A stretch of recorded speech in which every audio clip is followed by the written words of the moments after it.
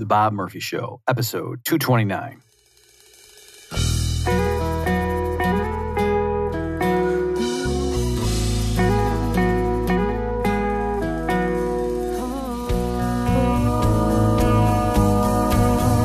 There's a tidal wave coming. What you gonna do? Get ready for another episode of The Bob Murphy Show, the podcast promoting free markets, free minds, and grateful souls. It's your source for commentary and interviews conducted by a Christian and economist. Now here's your host, Bob Murphy.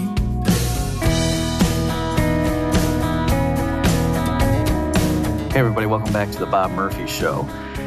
What we're doing in this episode is we're taking a little break from the series on Klaus Schwab, partly because I'm still researching his book on COVID and the Great Reset, and also because I want to inject something else here into the mix.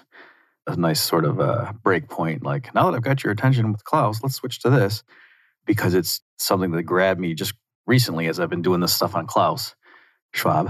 I'm not on a first-name basis with the guy yet, but this came across my desk, as it were, and I got to get out of my system. So I got Steve Patterson back on the podcast here. He's been on the show before. I'll link to all this stuff, of course, at bobmurphyshow.com/229.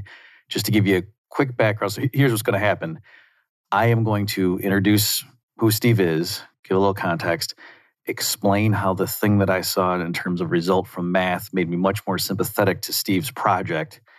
And then I'm going to very quickly give you a crash course in what the result is. So specifically, it's called Riemann's rearrangement theorem. And there's some other names for it in the math community.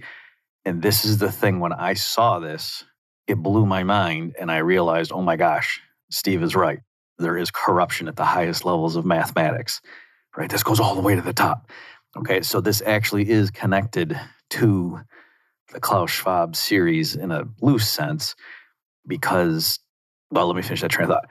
And then after I do that, then we will go ahead and jump right into the interview with Steve. But again, I think that context helps. So if you don't care about the context and you just want to dive right into the interview, you're going to skip ahead to the timestamp of approximately 46 minutes and 19 seconds.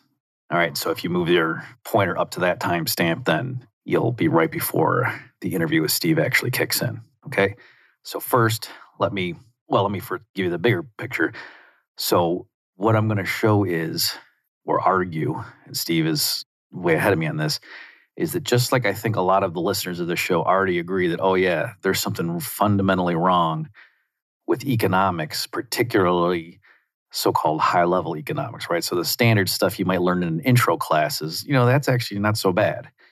But it's when you start going to the advanced stuff, particularly if you go to grad school at a Ivy League institution and you learn what is now touted as like cutting-edge, high-level economics, a lot of you would say this isn't even economics. What the heck? This is nonsense on stilts, and it contradicts good economics.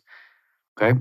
And whether or not you go that far, you can see at least that that's a plausible case, right? So now they do have economists who doubt free trade, who say that the minimum wage, actually the guys who recently won the Nobel, I think, it was partly their, some of their work on disputing the age-old belief that raising the minimum wage necessarily harms unskilled teenagers and stuff, or reduces employment in that category, right? So a lot of things that used to be standard that, all economists agree on such and such, that even has gone out the window. And so just like you can imagine in psychology or psychiatry, people might argue that, these fields started out okay, but then they took a wrong turn at such and such point in history.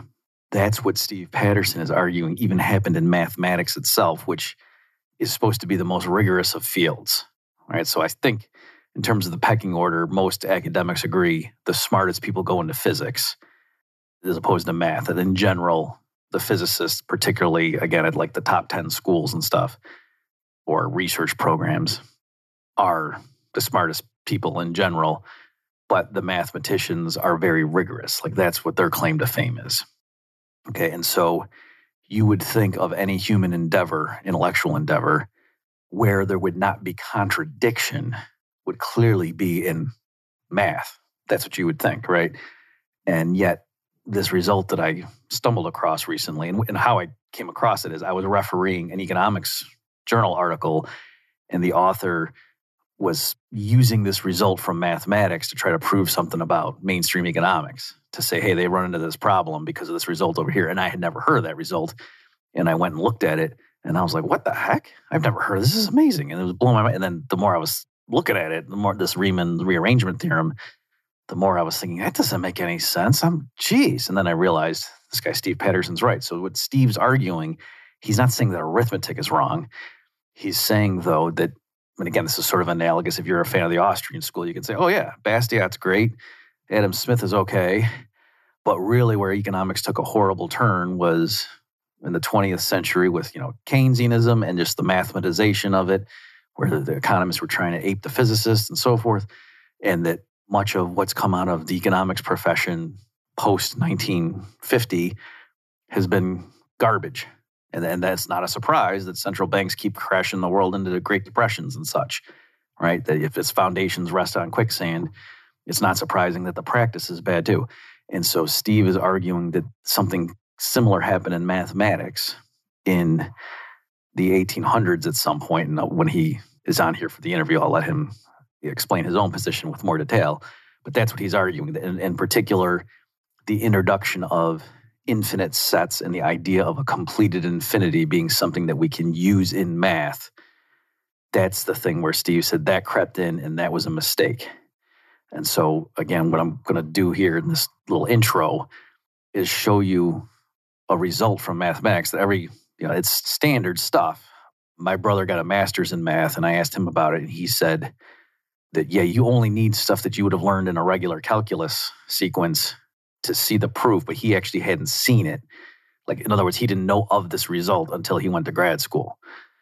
And with a lot of this stuff, it's kind of, that's the pattern you see, that somebody gets into an area and the introductory stuff kind of shows, like, this is what made our field famous, and this is why humans use this, and some age-old results. And then the deeper you get into it, you sort of like ascend the hierarchy of the priesthood, and then at some point you start learning stuff that's just nonsense.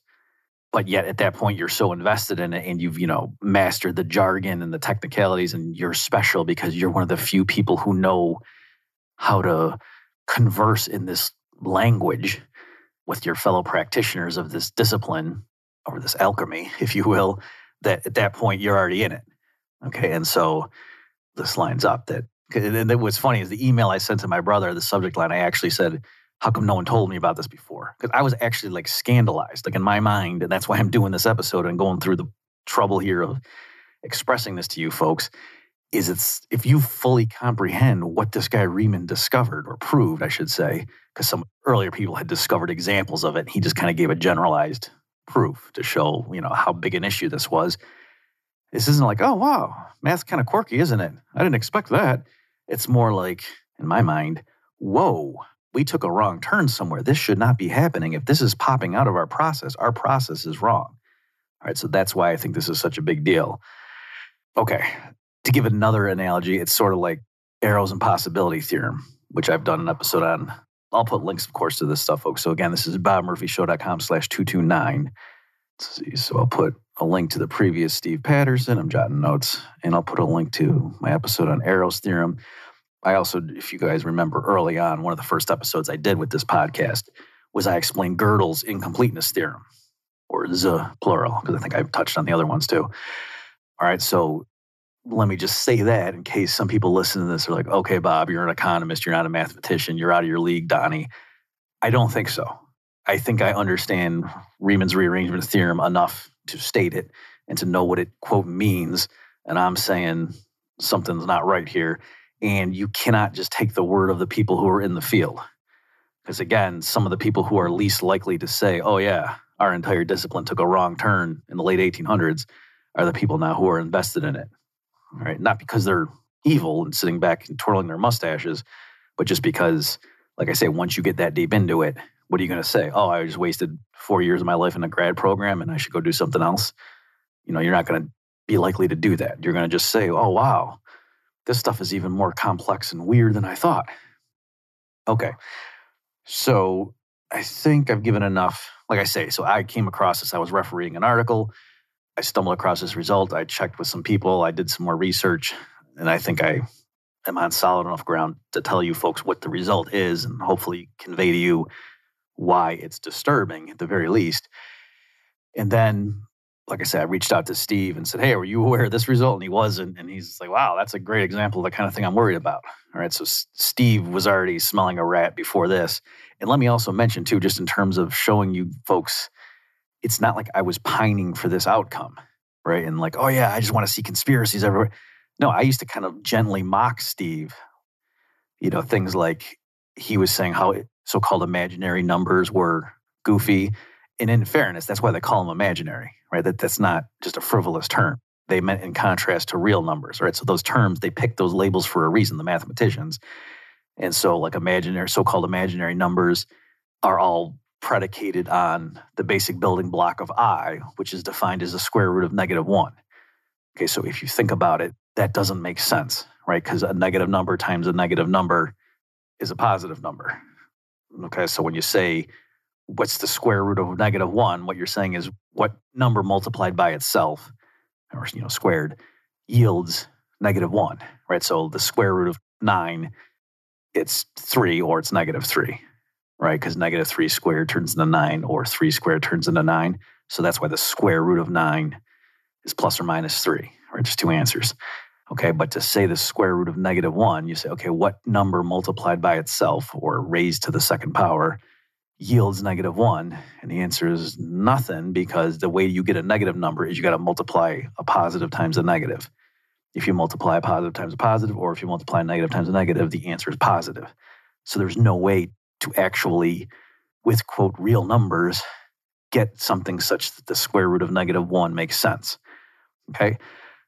So what they do, though, with imaginary number, and then it's called a complex plane, where you have imaginary numbers and then you add real numbers to them, is they just say, well, okay, but let's just go with me on this one. Let's assume for the sake of argument that the square root of -1 means something, and we'll call it I, and then let's build a math, on that. We'll use all the other rules from math that we had with the real numbers, and we'll just apply it in this different realm, this different plane called the complex plane, where one of the dimensions is I, okay? And then there's results there, and it just so happens that the math in that area is very useful in electromagnetism, okay? So for people in the real world who want to make circuits and stuff, you use physics equations, theories in physics to explain electrons and blah, blah, blah, voltage and stuff, and I is involved in that, or, the imaginary numbers, complex numbers. Why? Who knows? God has a sense of humor or whatever. God wants to just keep us on our toes. Who knows? Keep us humble. When we think we figured things out, he throws a curveball. I don't know. But the point is, it's useful. And so I used to make fun of Steve when he would say things like, oh, imaginary numbers don't make any sense. It's dumb. And I would point out, well, you just threw out circuit boards and stuff, okay? So the reason I'm sharing this is I want to show you, I changed my mind on this, all right? And so that's why now I'm so passionate about it, is because I realized I was making the mistakes. So now when Steve says the mathematicians and the fans of higher math, not the practitioners, but how some people are really fans of Darwinian evolution, even though they're not biologists, but they're just really into it, and they like to argue it on the internet. So Steve was saying when he started challenging some of this stuff, and this, I'm not putting words in his mouth, he says literally the dogmatism he encountered was more vociferous and vocal than when he argues theology with, evangelical Christians. Okay, and I believe him now. And like I say, I can remember when I wasn't, I'd like to think, a jerk about it, but I would lightly tease him. And there was the assumption too that, Steve, you probably just really don't understand these proofs the way, I could literally get up in front of an undergrad class and prove some of this stuff. I bet you couldn't, Steve, because you don't really get it like I do, right? There was that element of arrogance too. And hey, I'm part of this secret club, these ninth level Masonic cult or something. And you don't really get it. You can't speak our language, and I'm in communion with the ancient Babylonians, right? Okay, so there you go. That's enough of the background, the sort of sociological context of this. And you can see, this is something that's plaguing humans. You can see it in all these other fields. I personally, of course, know it quite well in economics. Right? The people running central banks are not stupid, but they're fools. Right? They are way too overconfident in their models and whatever, and they tell themselves lies and then look at the results. Okay? And so I've also seen it in, I guess, cosmology would be the field. I'm sitting in the planetarium with my kid, and Neil deGrasse Tyson is the narrator, and he starts going on about this stuff, and okay, look at these quasars, oh, that's cool. And then he says something like, in fact, we now know that up to 97% of the universe consists of dark matter and dark energy. All right, it might not be 97, but it was up there. It was above 90%. And that's when my spidey sense went off. And I went, you know what? If they're saying 90+% of the universe is dark, that means their models are wrong. That's what that means. It doesn't mean that, it turns out most of what we think is out there we can't observe. No, it means their models are wrong. And that's why their earlier predictions weren't lining up. All right? So, it's one thing if you see some stars circling something that you can't see anything in there, and they say, you know what, maybe there's a black hole right there. That would explain why these stars are moving around something even though we don't see anything from right there. Okay, fine. But when you end up saying 90+% of the whole universe is stuff that we can't observe, like I say, my hunch is no, that means your models are fundamentally flawed and you need to find a different paradigm. Okay, so likewise, now I'm saying I had thought mathematics was free from that because I thought it was so logical and rigorous that fallacies couldn't creep in there because they would be identified. They would stick out like a sore thumb. And yet, to me, it seems like there's something that, that I would say it's a contradiction. And hence, the mathematicians should have realized, okay, we made a false step here. They don't think that in general. Okay, so with all that prelude, let me go ahead and start giving you what you need to understand Riemann's result.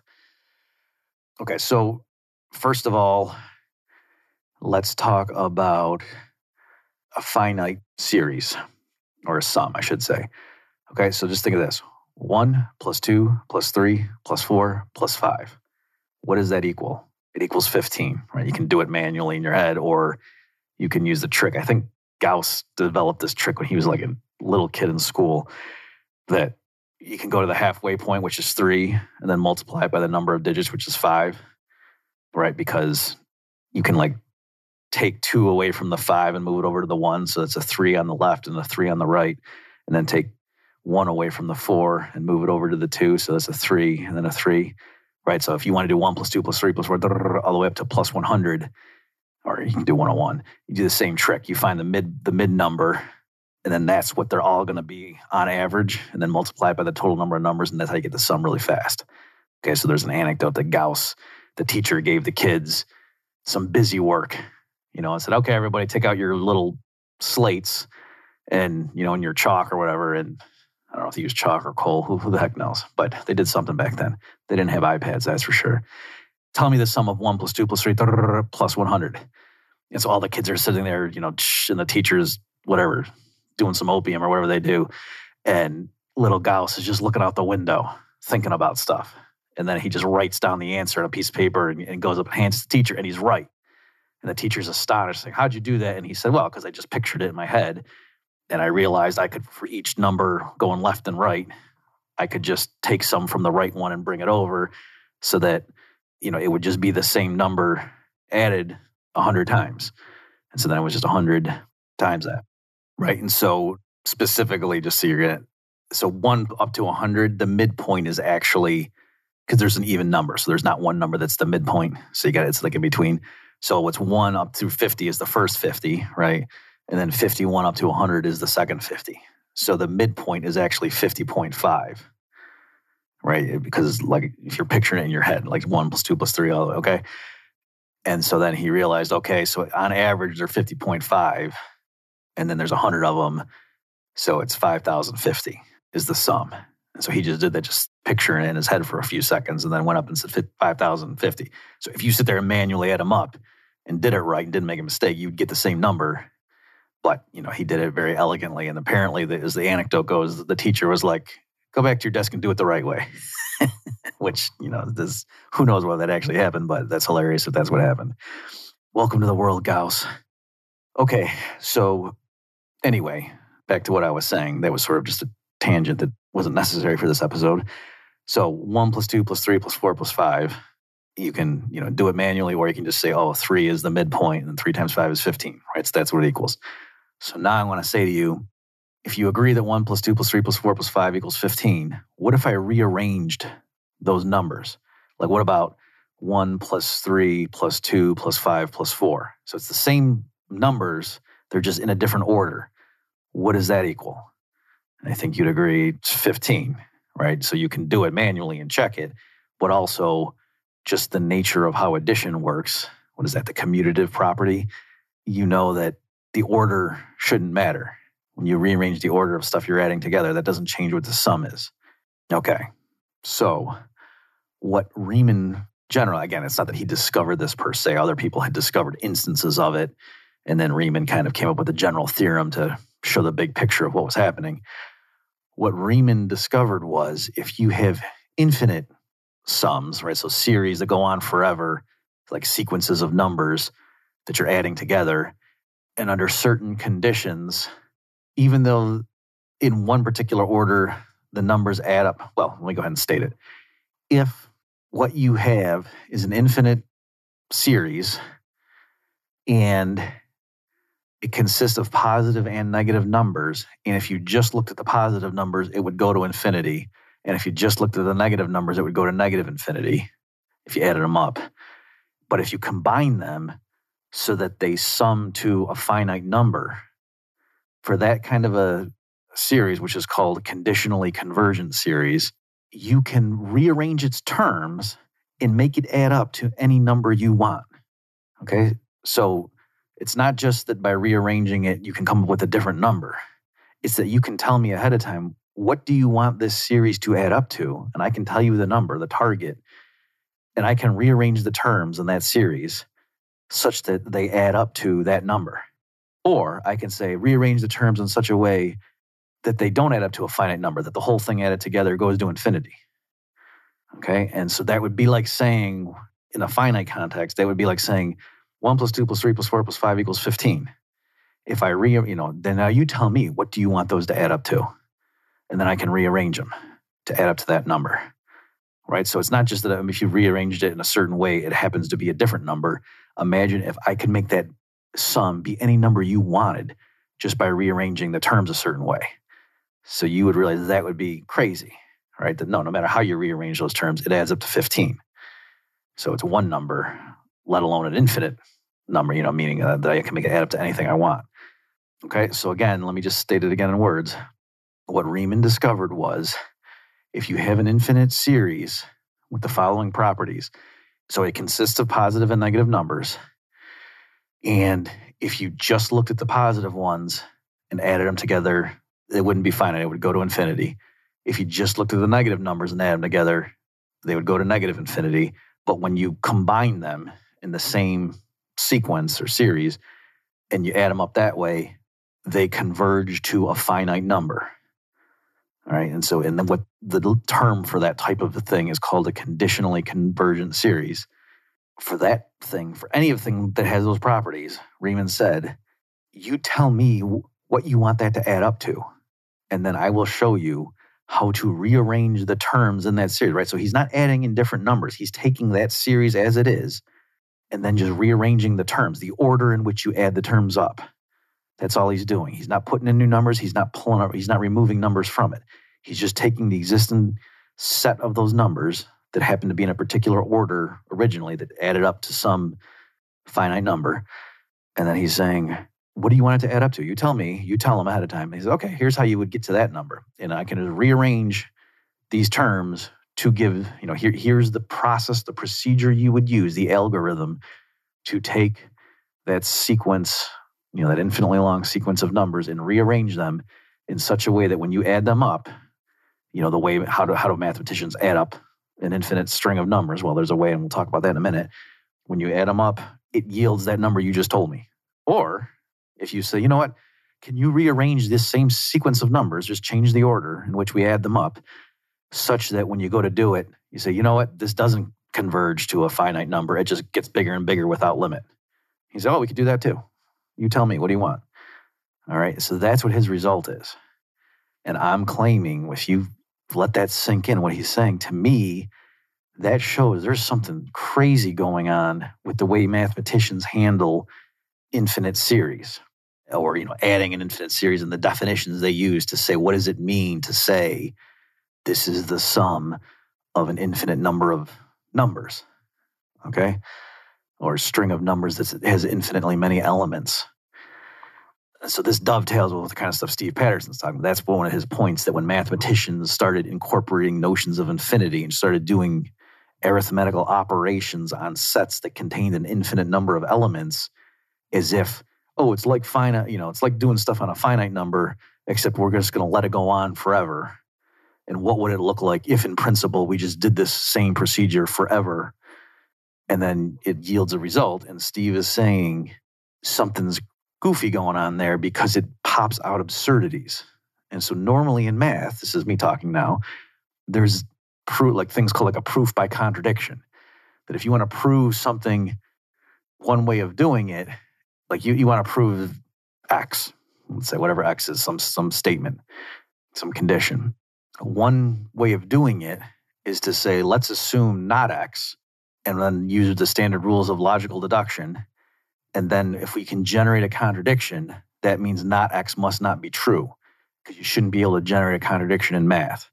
And so then you say, okay, because we've just shown if we assume not X, it yields a contradiction, therefore we can conclude X must be true. Because if we assume not X, our heads explode and we don't want that to happen. Okay?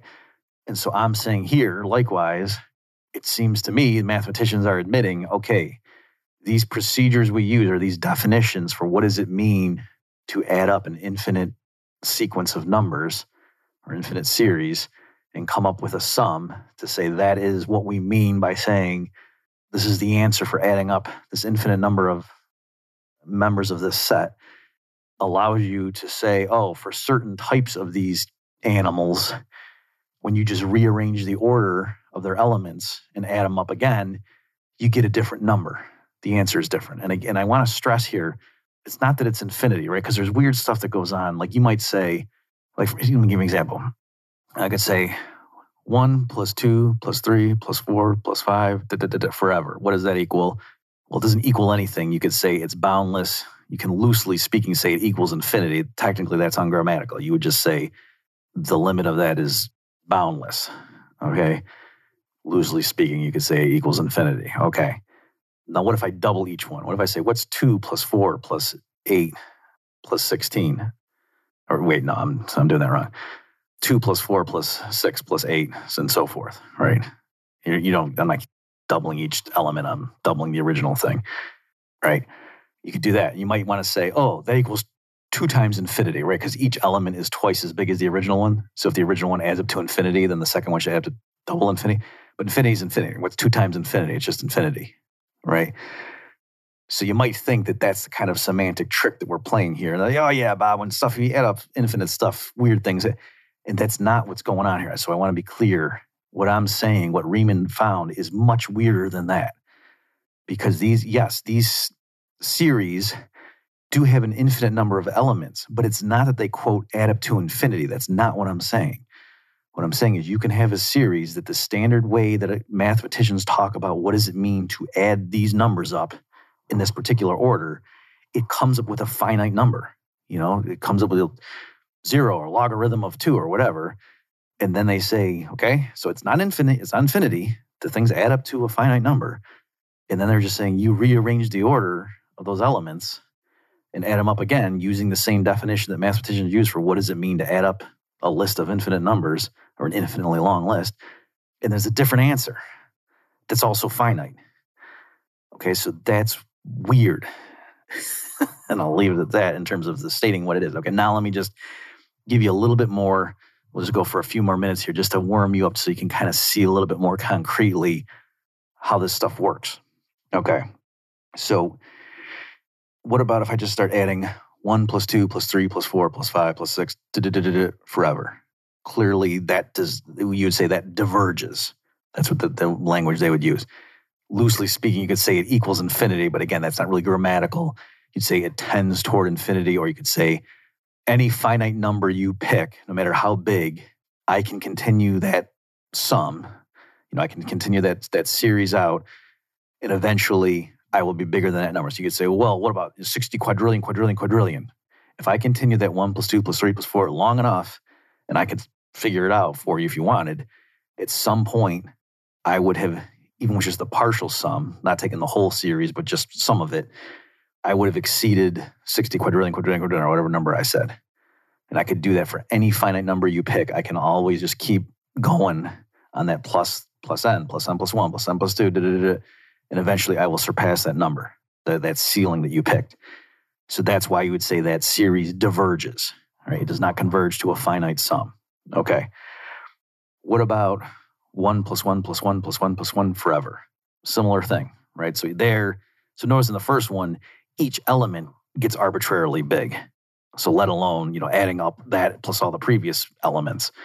But even if the elements themselves just are finite numbers, well, even if they stay below some threshold, so like 1 plus 1 plus 1 plus 1 plus 1 never gets bigger than 1, but you can see adding that up forever, it diverges also. Okay? And now, try a different one. What about this? 1/2 plus 1/4 plus 1/8 plus 1/16 plus 1/32 plus forever, right? So each time I take 1 over, and then it keeps doubling the denominator. That adds up to 1, the way mathematicians define these concepts. Okay, so strictly speaking, you'd say the limit of that series as n goes to infinity is 1. And that's what it means, loosely speaking, to say 1/2 plus 1/4 plus 1/8 plus 1/16 plus 1/32 forever equals 1. And it's really easy for that one. The reason mathematicians use that a lot to get these concepts across is because it's really easy to picture it geometrically. Just imagine a square in your mind, and then at first, and you're moving from left to right. So at first you shade in the left half of the square, and that's 1/2. You've just filled in 1/2 of the area of that square. Now you get your picture in a square where the left half is shaded and the right half is still like open. And now, so that was the adding the 1/2. Now you're going to add the 1/4. And so that's half of the remaining area, right? Because it's 1/2 of 1/2 is 1/4. So of that remaining empty space on the right half of the original square that you just filled in half, again, now cut that in half and fill in the left half of that part. And so now you've just got the rightmost 1/4 is still open, and the left 3/4 is now shaded in. And now you're going to color in 1/8. And that's, again, half of what's remaining. So if you're thinking of it that way, you keep doing strips that are always 1/2 of the remaining area of this square that's still needing to be shaded in or colored in. And you could just keep doing that forever. With each step, you just keep filling in 1/2 of the remaining empty space. And so you can see how if you did that forever, what does that mean? If you did the infinite number of steps, eventually, so you got to be precise here. It's not that you would ever actually fill in the full square, because you would never complete the process. But you can make the remaining empty space arbitrarily small. And you'd say the limit as n goes to infinity of doing those steps, one at a time discretely, is that the total sum of how much of that square had you colored in would equal 1, or 100% of the square. Or you could look at it the other way and say at any given time or any position in that sequence, how much of the square remains unshaded, and that thing would shrink to 0 eventually. That would be the limit, to be more precise. Okay, so there you can understand the sense in which, if you pictured that, the sense in which mathematicians think that 1/2 plus 1/4 plus 1/8 plus 1/16 plus blah, blah, blah, blah, blah, it converges to 1. That's the precise statement. And then loosely speaking, you say it adds up to 1. That's what they mean. Okay?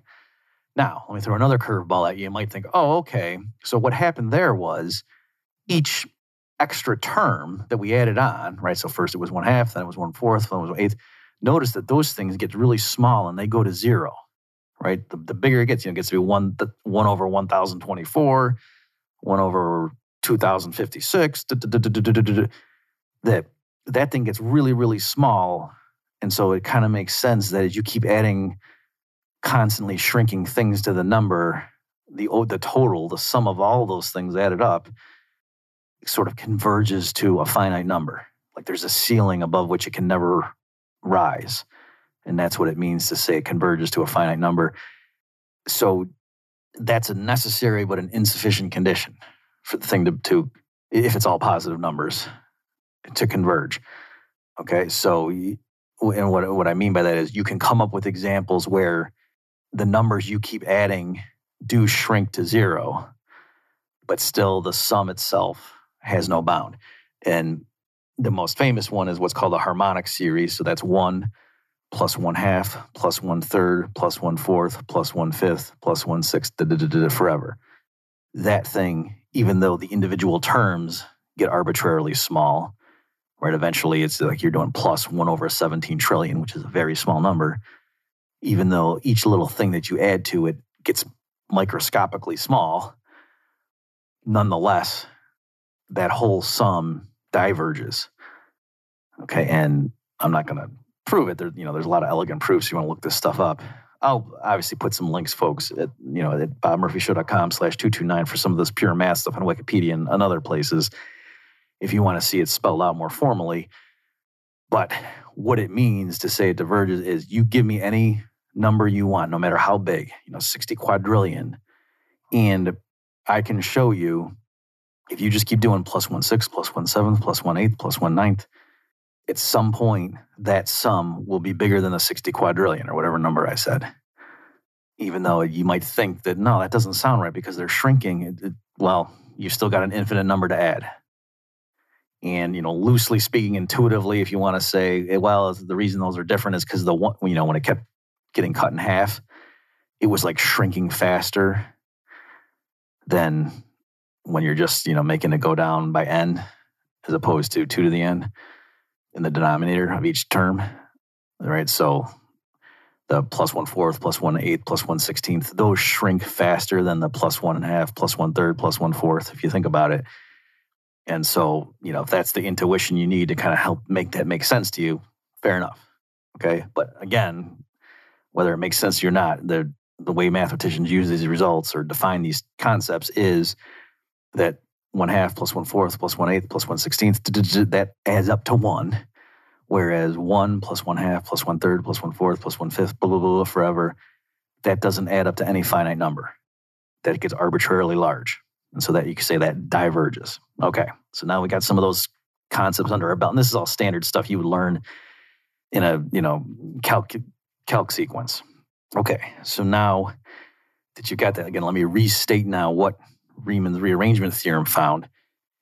So if you have a series that consists of positive and negative numbers, and if you just looked at the positive numbers, they would diverge. There would be no upper bound on it. You would add them up and they could always exceed any finite number. And then you also had negative numbers that if you added them up, they would diverge the other way, that there's no lower bound. You could pick negative quadrillion, quadrillion, quadrillion, and yet you keep adding more terms of the negative ones of this original series. Eventually, it's going to be smaller than that. But when you add them together, when you combine those two different things into a particular sequence, if that added up converges, well, the label for that is called, it's a conditionally convergent series.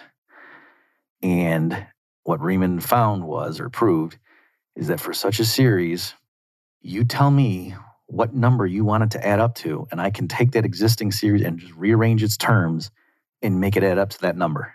Or if you want, you can say, I want it to diverge, the originals, the series itself, not just the positive and negative components, but the whole thing we added together, positive and negative mixed up, or, put into together with each other. I want them, the way mathematicians add up an infinitely long series, to not have an upper bound. I want to go to positive infinity. You can do that too. All right, and that's what he found. So let me now just give you a particular example just to make sure you understand how this stuff works. Okay, so consider this infinite series. 1 minus 1 plus 1/2 minus 1/2 plus 1/3 minus 1/3 plus 1/4 minus 1/4 forever. Okay, so again, I'll say you start with positive 1, then minus 1. Positive 1/2, minus 1/2. positive 1/3, minus 1/3. You see, you just keep doing that forever. So that series, the limit of that, as you do the partial sum, you take any finite number of elements in that series and add them up, and it'll yield some number, and then you take the limit of that as n goes to infinity, that sums to 0. Okay, and so notice, because every other term, the thing sums to 0, and then if you think about it, like the amount that it exceeds it one way or the other gets smaller and smaller, right? So you just do the first term, it's 1. Then you add the second term, which is minus 1. Now the partial sum goes to 0, right? Because it's 1 minus 1 is 0. But then if you do the third one, it's 1/2. So now it bumps up again. But then if you do the fourth one, include that, now it's minus 1/2, so it's back down to 0. So notice you keep doing that. The partial sums go like 1, 0, 1/2, 0, 1/4, 0. Or sorry, 1/3, 0, 1/4, 0, 1/5, 0, as you keep adding more and more terms. And so you'll notice that partial sum gets smaller and smaller. Well, it's alternating. It's either 0 or the other thing. And so the limit of that goes to 0. And so that's the sense in which that original series converges to 0. Okay, but notice it's conditionally convergent, right? So if you just looked at the positive elements of that, it's 1 plus 1/2 plus 1/3 plus 1/4, right? And we already argued, I didn't prove it to you, but I'm telling you that's a harmonic series and that diverges positively, goes to positive infinity. And then likewise, that thing with just negative numbers in front of it diverges to negative infinity. Okay, but yet if you arrange them in that particular order, like I said, where you go 1 minus 1 plus 1/2 minus 1/2 plus 1/3 minus 1/3, it's pretty intuitive to see that thing, quote, adds up to 0. Okay? So now here's what's weird.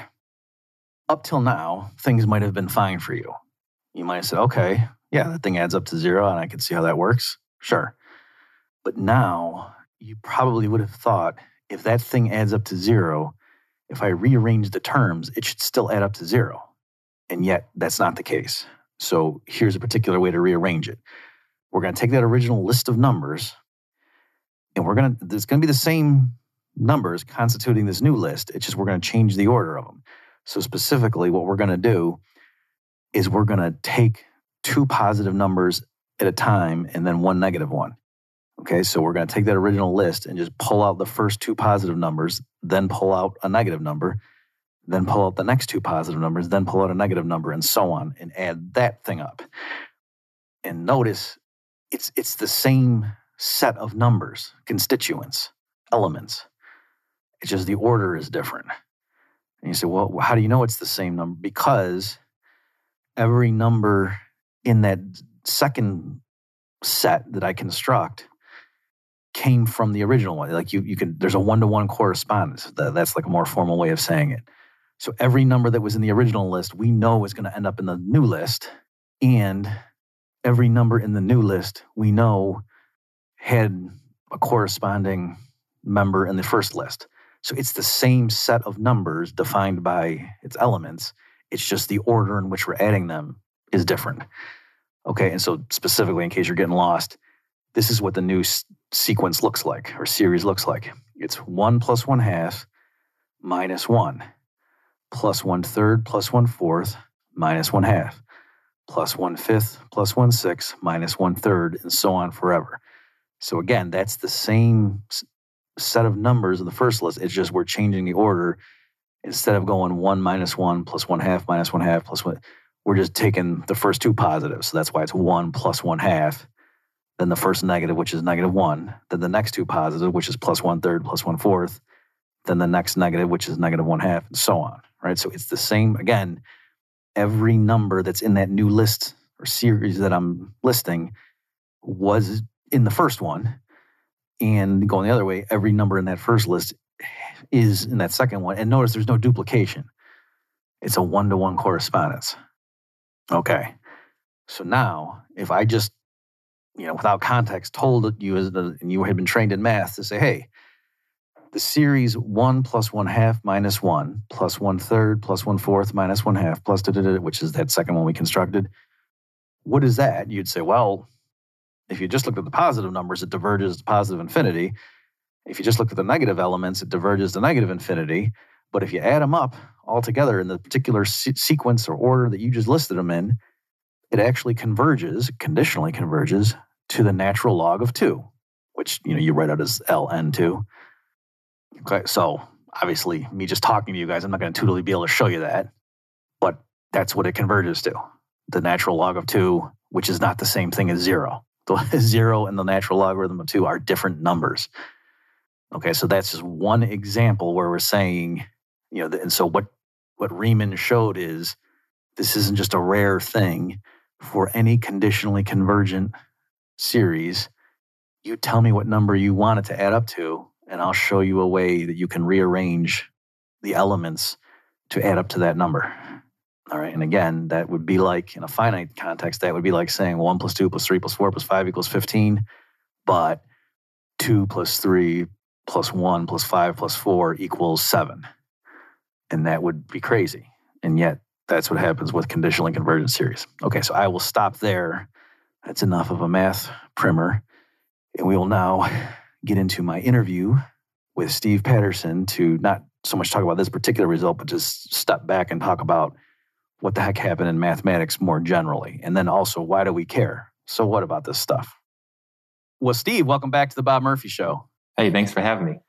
So let me just give a very quick introduction to set the context, because I did tell people in the formal introduction of this that, hey, if you don't want to hear all this, just jump ahead. And so in case someone did do that, and I tricked them, they need to know just a little bit of the context. So you, for a while, have been going around looking at all these different fields of human inquiry.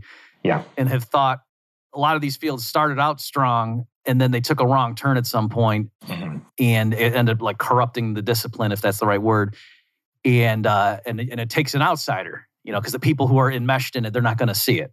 Right. So it takes someone, and also like you gain from having seen this type of thing in other areas where they think, oh no, that's not happened here. Yep. So, and I was very sympathetic to your project, but I always thought, come on, when it comes to math, give me a break, Steve. That's the most rigorous thing around. Of course. They're not, missing. They know exactly what they're doing. It's extremely rigorous, and come on, you're in over your head there.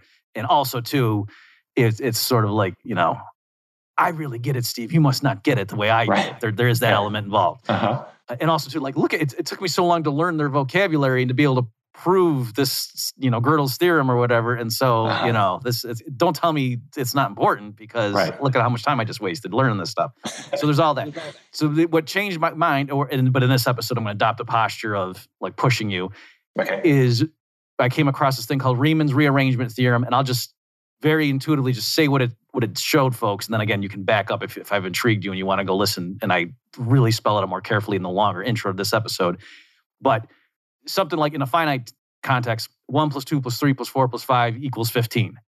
And if you rearrange the order of that, 1 plus 3 plus 4 plus 2, I missed a 5 in there, then it still equals 15. I guess that's what the commutative property, the order in which you add things up shouldn't affect what the total is. And yet what Riemann showed is for certain types of infinitely long series that do sum to a finite number, the way mathematicians define that, right? So we're not just saying, oh, when things go to infinity, weird stuff. That's not what we're saying, or that's not what Riemann's saying.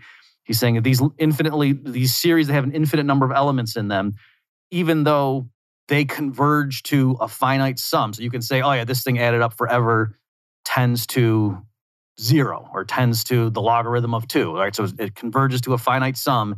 If you rearrange the order of those elements, but it's the same elements, you're not changing the set of what's being added up, it changes the number, changes what it adds up to. And in fact, you can make it add up to anything you want.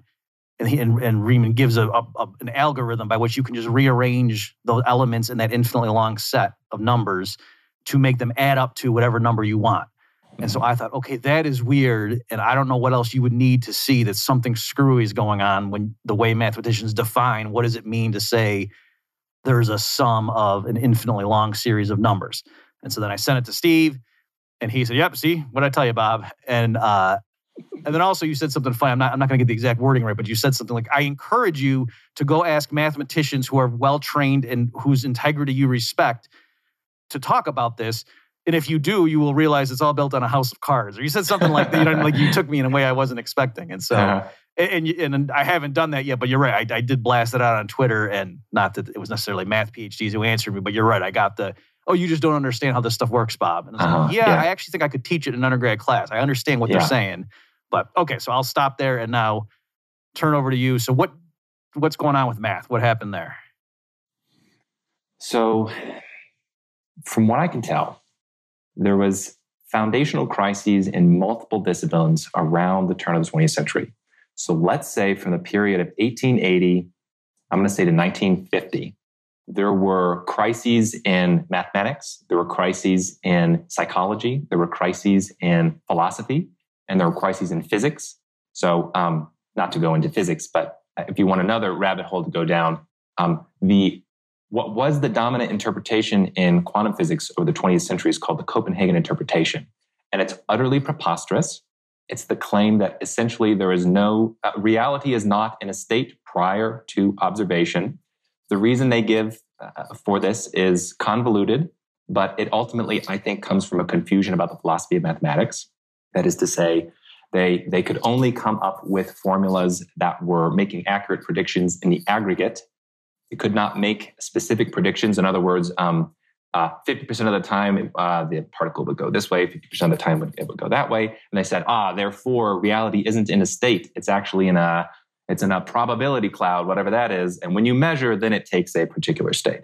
Okay, that's a nonsensical idea, but it comes from the same general time period. So what was happening in mathematics is, this is the story that I'm going to tell. This is the story that you'd also hear from Dr. Norman Weilberger, who's an absolute genius when it comes to pure mathematics and the history of mathematics. I encourage everybody to check out his work if you're curious about this. The brief story I would tell is that mathematics, loosely speaking, in the West, was built on Euclidean geometry for like 2,000 years. People thought that Euclidean geometry was the only true geometry out there. In fact, there was a lot of people who said this is an a priori true. Like, it is necessarily the case that Euclidean geometry is true. People like, you could say, Immanuel Kant made this argument. And then, like in the preface to the Critique of Pure Reason, he's trying to investigate the category of a priori true knowledge about the world. One example he gives is Euclidean geometry. Okay. And so what happened was, around the late 1800s, people started discovering non-Euclidean geometries. And they said, well, hang on a second. If there are consistent non-Euclidean geometries, what is actually the foundations of math? The foundation we thought was solid for 2,000 years is not actually so solid. Now, we could have a discussion about some problems with the non-Euclidean geometries at the time, because they said, what if space is curved? And then you get into some difficult questions here. Anyway, there was a foundational crisis. People said, okay, well, maybe math doesn't rest on geometry. Maybe math is a subset of logic.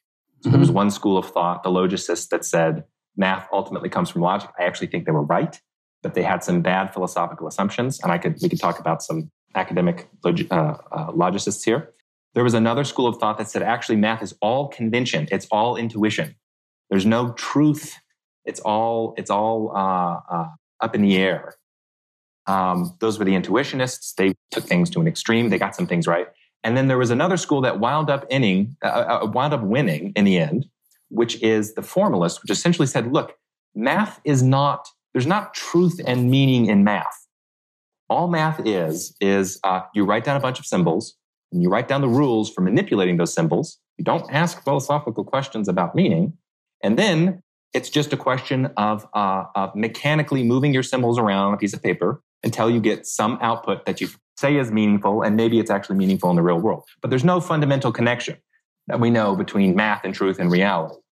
And part of the reason they did this is because they ran into philosophical problems that they couldn't resolve. In my language, I would say they ran into a bunch of contradictions. And so instead of saying, well, we have to do more work here, they said, listen, don't ask philosophical questions about the philosophy of math, about the meaning of mathematics. These questions, we're not going to. And something actually happened in physics too. Again, not to go into a rabbit hole here, but part of the spirit, the ethos of the Copenhagen interpretation was this phrase, captured in the phrase, just shut up and calculate. Because a bunch of physics students would say, hang on, you're claiming reality is in a mutually exclusive state. I don't really understand what this means. And they say, shut up and calculate. The math works. Don't ask the philosophical questions. So that's how I would try to answer the question, what happened? And we have not resolved these foundational crises. So we're still in a period in math and physics, I would say, but in mathematics where the foundations have been undermined. People said, don't worry too much about truth. And then we've had a bunch of academics who think that they can just assert any old axiom and build new mathematical theories on top of these axioms that aren't true, or they result in various logical contradictions. The one you brought up, there's also the Tarski paradox. There are even still problems with Zeno's paradoxes that haven't been resolved correctly. So that's the big picture explanation, I think, to explain the current situation. Okay, so that's good. And it's also in, I know exactly what you mean, this idea that, hey, don't ask me, what does this mean? It is, here's the equations. And that happened to me when I was in grad school. Mm-hmm. It was a game theory class. And unfortunately, I can't remember what the issue was. It was something like the prisoner's dilemma, but it was more sophisticated than that because this was like a second level, like for people who majored in theory. And so, I mean, this was way deeper than the prisoner. But it was some issue where it was a really hard thing, like this problem to resolve. And I just kept saying to the guy, yeah, but is that the resolution of this? Like and he just said, all I'm telling you is this constitutes a subgame perfect Nash equilibrium. Like, and what does that mean? Well, it means if you write out their utility functions and what the strategies the other player's doing, each is doing a best response. So, right. You know what I mean? Like he refused. He was like, no, what are you asking me? What does that mean? I don't know. I'm just telling you, this is what the definition of a subgame perfect Nash equilibrium is. These strategy profiles correspond to that. Let's go on. You know what I mean? Right. And so it was a similar thing. So let me just comment on that. So on game theory, it's an interesting domain. There are all kinds of problems in porting claims about game theory into the real world. Because in order to get a lot of game theoretic results, you have to make assumptions that are totally unrealistic and could never hold. Now, if you make those unrealistic assumptions, you can do some cool math. Mm-hmm. And that's great for academics, right? But if you want to develop models that help explain the world, there's going to be some problems there. I want to give you one similar story. So I was at a private research group in Oakland. Mm-hmm. And we were talking about the philosophy of mathematics. And there was a young lady there who was getting either her master's or her PhD in math. And she said she was stumped by some particular problem for her thesis. And I forget what the theorem was that she was working with. And in a moment of insanity and creative craziness, she thought, okay, well, maybe the reason that I'm getting stuck here is that one of these proofs I was assuming was true is false. Like maybe there could be a math proof out there that is not actually solid and logically rigorous. Mm-hmm. And so she entertained that idea and like the next day solved the problem. She went in to speak with her thesis supervisor, mm-hmm. who promptly reprimanded her and said, well, who do you think you are? Mm-hmm. You're not in the academic hierarchy. You don't have enough gravitas to be able to claim what you're claiming. Didn't care about a proof. Didn't care that she might have just invalidated something that was supposedly believed to be true. She was, socially reprimanded for speaking out of line. That's good. Let me give an example, because for the listeners, just us talking around, let me give a specific. So I don't know that this is the one that in the class when I asked the guy the question, if this is the one, but this is the type of thing that was going on.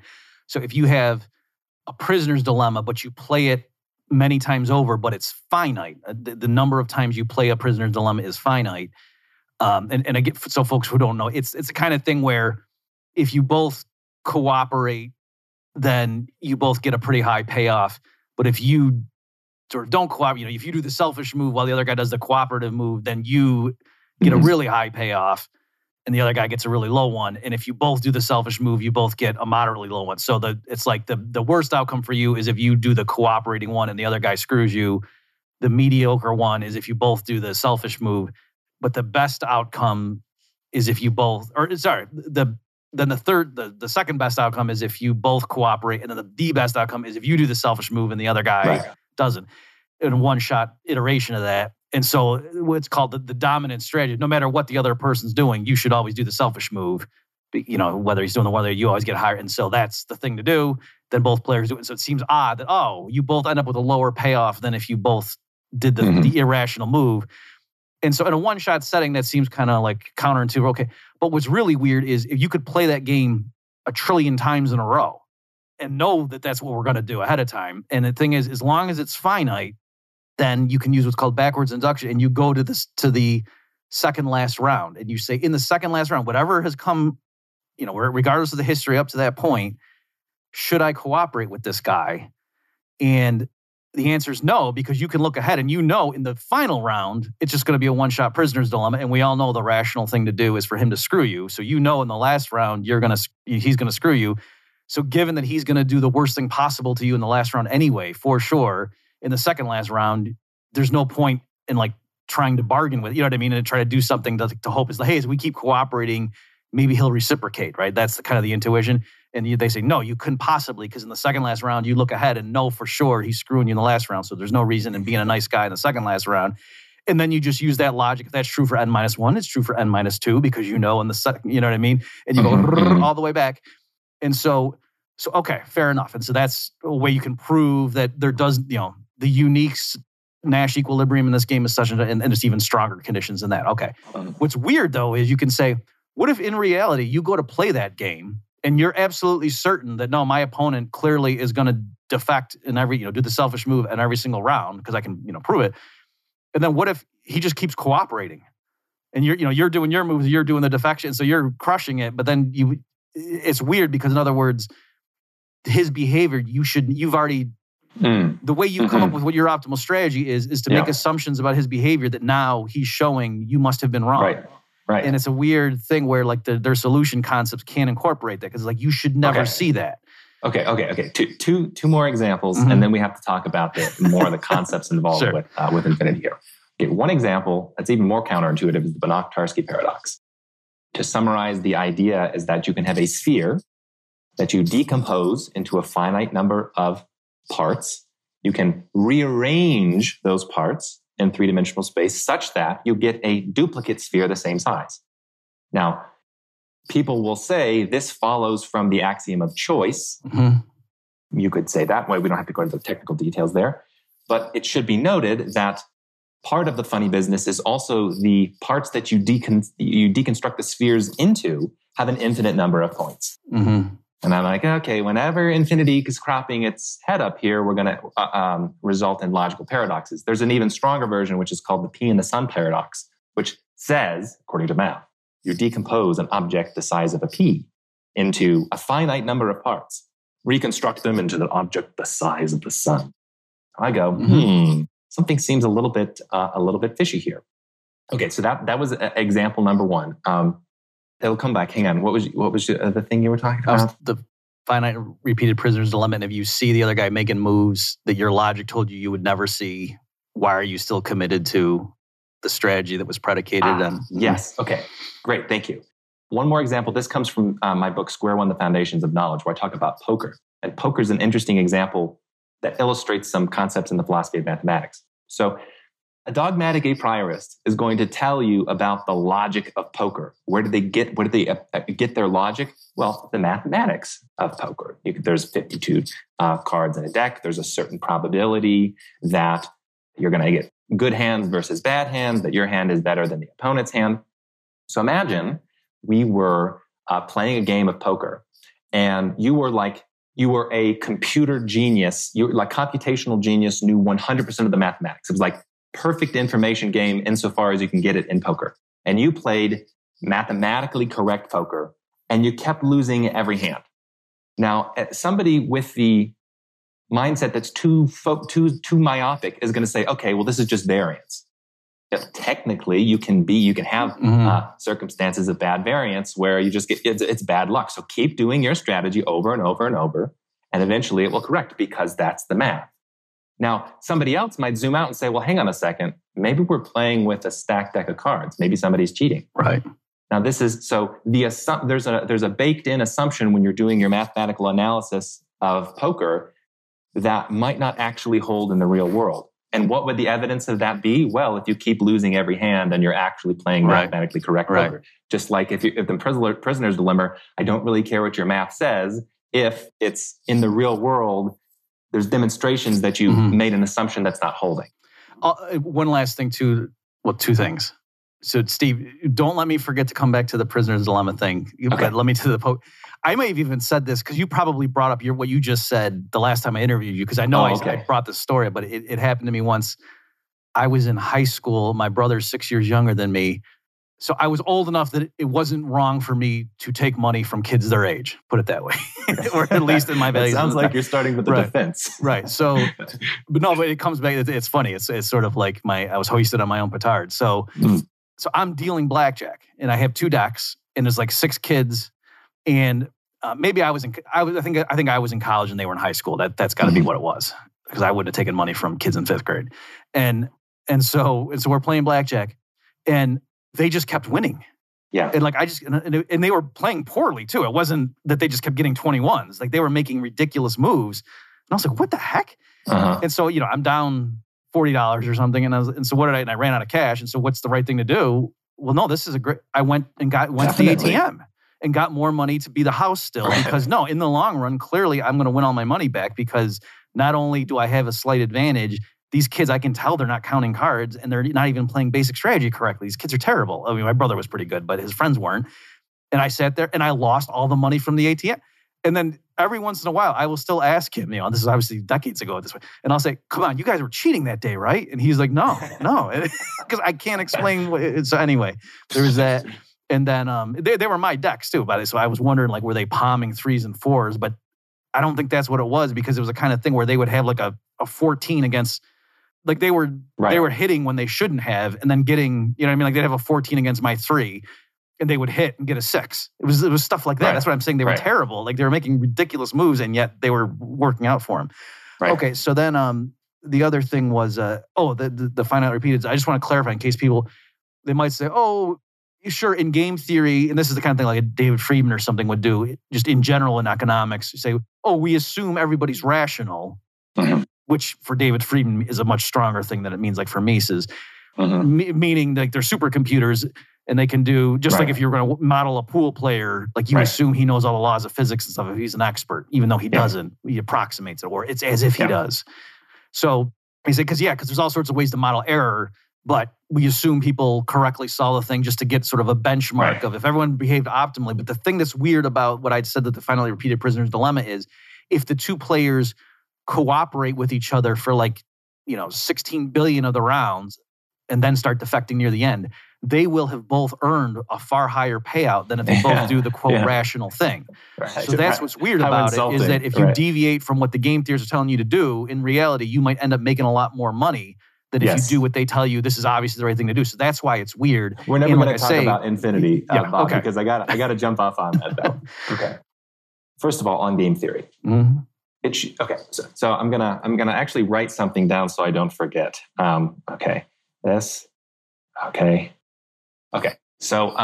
let's start with the claim. Part of the reason I think this is important, these discussions about the relationship between math and reality, is because I have observed that the world of ideas is hierarchical. That is to say that some ideas themselves are just categorically more important than others. So when we're talking about the nature of logic, truths in that are logically rigorous can underpin a bunch of other truths. So there's a hierarchy there. And your beliefs about, who won the Super Bowl in 1967 don't matter as much as your beliefs about the nature of logic, for example. Okay. But there is also another hierarchy, which is the hierarchy of intellectuals. And in our current world, the peak of the hierarchy is the mathematicians. And some might say the physicists, let's say mathematicians and the physicists. Who's the smartest? Who gets the final say? Who's the most prestigious? It's the math people, because what they're doing is logically certain. You can't really disagree with the math, because math speaks for itself. So there's a hierarchy here. So if there are a bunch of bad ideas in our intellectual hierarchies, that's going to cause downstream consequences. And I would say you'll appreciate this. For example, is the influence of mathematics in economics over the course of the 20th century, has that been a really great development? Or do you think that has... It's exactly. Now, there are abstraction errors that are made all the time when people are trying to apply math to economics. And that's the case with essentially every other discipline other than physics. And we could have a discussion about the relationship between math and physics.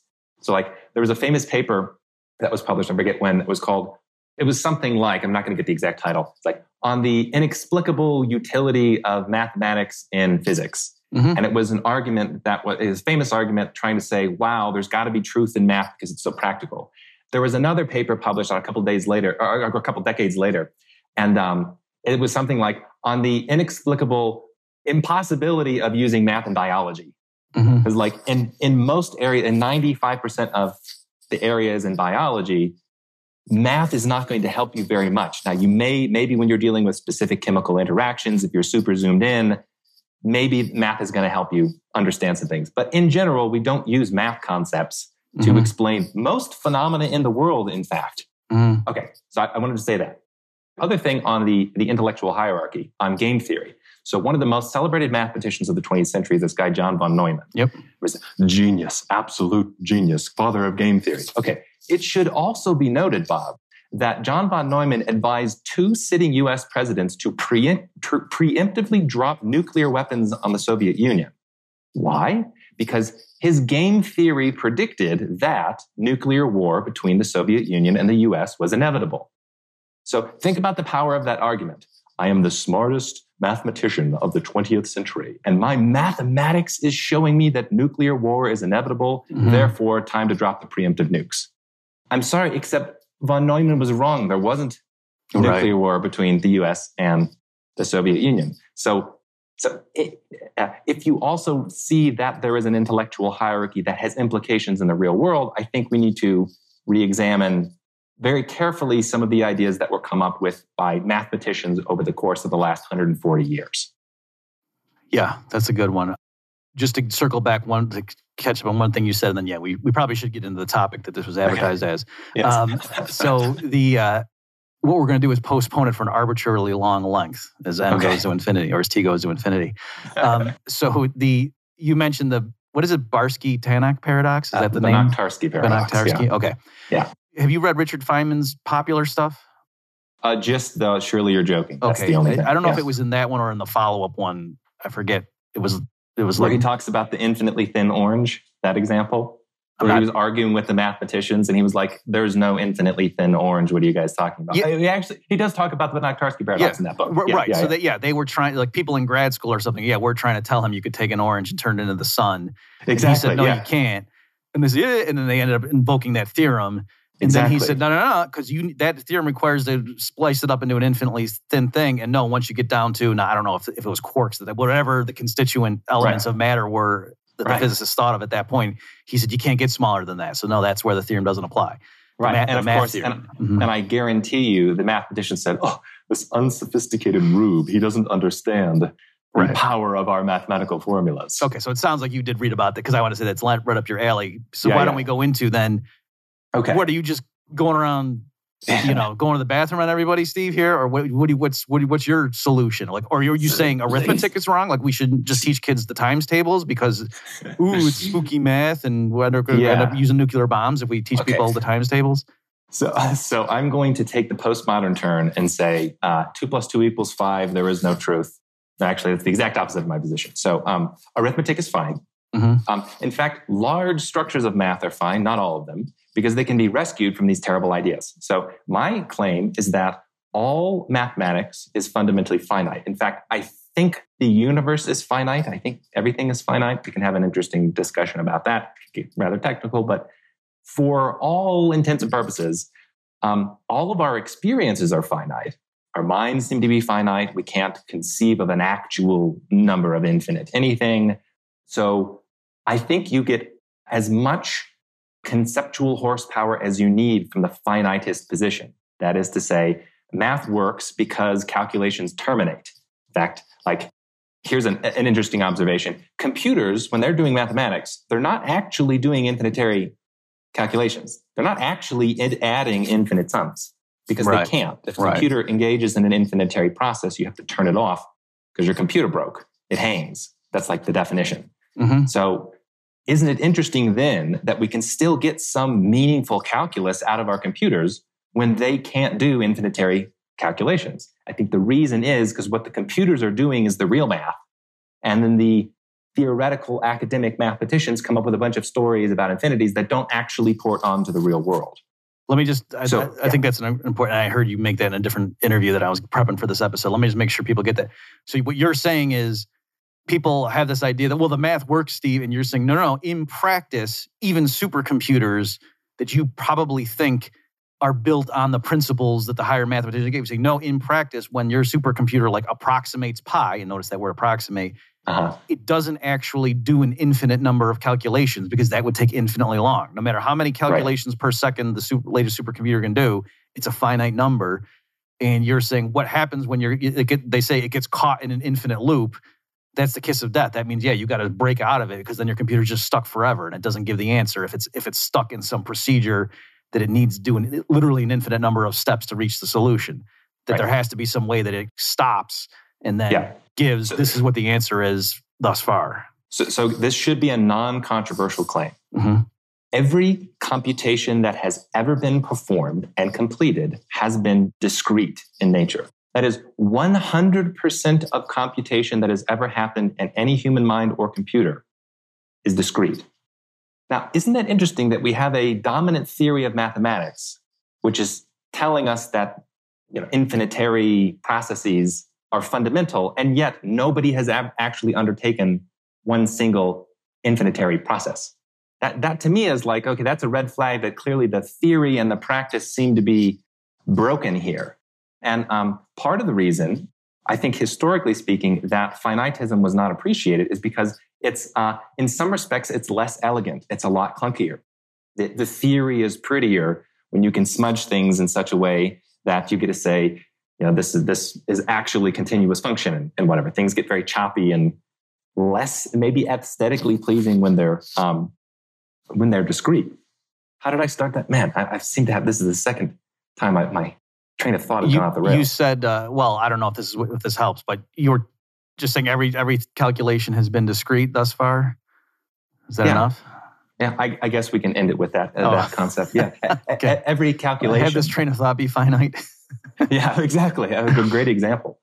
There are several observations like this that I make as an outsider that lead me to suspect there are very deep fundamental problems with the theory. Here's what I was going to say. It was about history.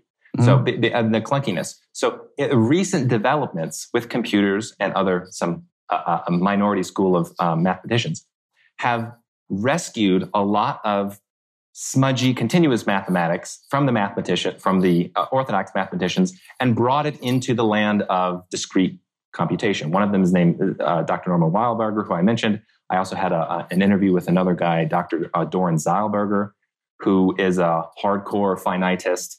He has a paper that's written, he called, this is the funniest paper title ever. It's called Real Analysis is a Degenerate Case of Discrete Analysis. Something like that. Where he says, actually what real analysis is, if you look under the hood at what's taking place, is it's all fundamentally discrete. So we are building out all kinds of amazing structures of mathematical knowledge with computers, with computation, where everything is concrete and finite. The theoreticians just haven't catched up yet. Okay. Incidentally, another example you can add to that, Steve, is sort of like the deep work, or let's say the deepest, because maybe it's not deep in an absolute sense, that I do in economic theory is with capital and interest theory. And folks, I'll link to a recent chapter submission I gave. Per Byland is editing a volume, and it kind of sums up my career on this narrow topic. But it has to do, Steve, with like the mainstream economist being fundamentally confused about interest being equal to the marginal product of capital. And I realized this in grad school, there's a mistake they make, or it's rather they make an assumption that brushes everything under the rug. And I didn't realize this until listening to you do other interviews and talking about the the discrete versus the continuous stuff. But part of the problem is because they use calculus and they do everything with continuous flows, and the math is so elegant. Yeah. When they do it their way. And it's hard to see what's going on. And so when I give my counter examples, I always just do a discrete case. And it's crystal clear what's going on. In my case, when it's like T is T plus 1 or T plus 2, to see, and then the value of the machine changes from T1 to T2. And then you got to take that depreciation into account. And so we see that actually just because the machine's physically productive doesn't mean the owner necessarily earns an interest return. And when you do it with calculus, it gets hard to see that because the change in time shrinks to an infinitely small increment. And so, you know what I mean? So it turns into an instantaneous flow, and the idea of the machine's market value dropping over time because of depreciation or change in market conditions, and how that's something that can offset the rental flow from the productivity of the machine. It's harder to see that if it's just an infinitely, an instantaneous rate of change. Whereas if it's just a discrete, there's time one and then time two, here's the general equation, and notice interest does not equal the marginal product of capital in general, only in the special case when blah, blah, blah, blah, blah, and then it reduce. So, okay, so you're what that guy was saying with that paper is that in general, you can write a correct mathematics that's discrete, and then maybe if you take the limit as the steps shrink to zero, it turns into nonsense. So let me give you an example. So I want to say one point here. You mentioned the concept of instantaneous rate of change. Okay, that's like a central concept in calculus. Right. That concept is kind of weird itself. What does that mean? An instantaneous rate of change. When I think of change, I think of at least two states.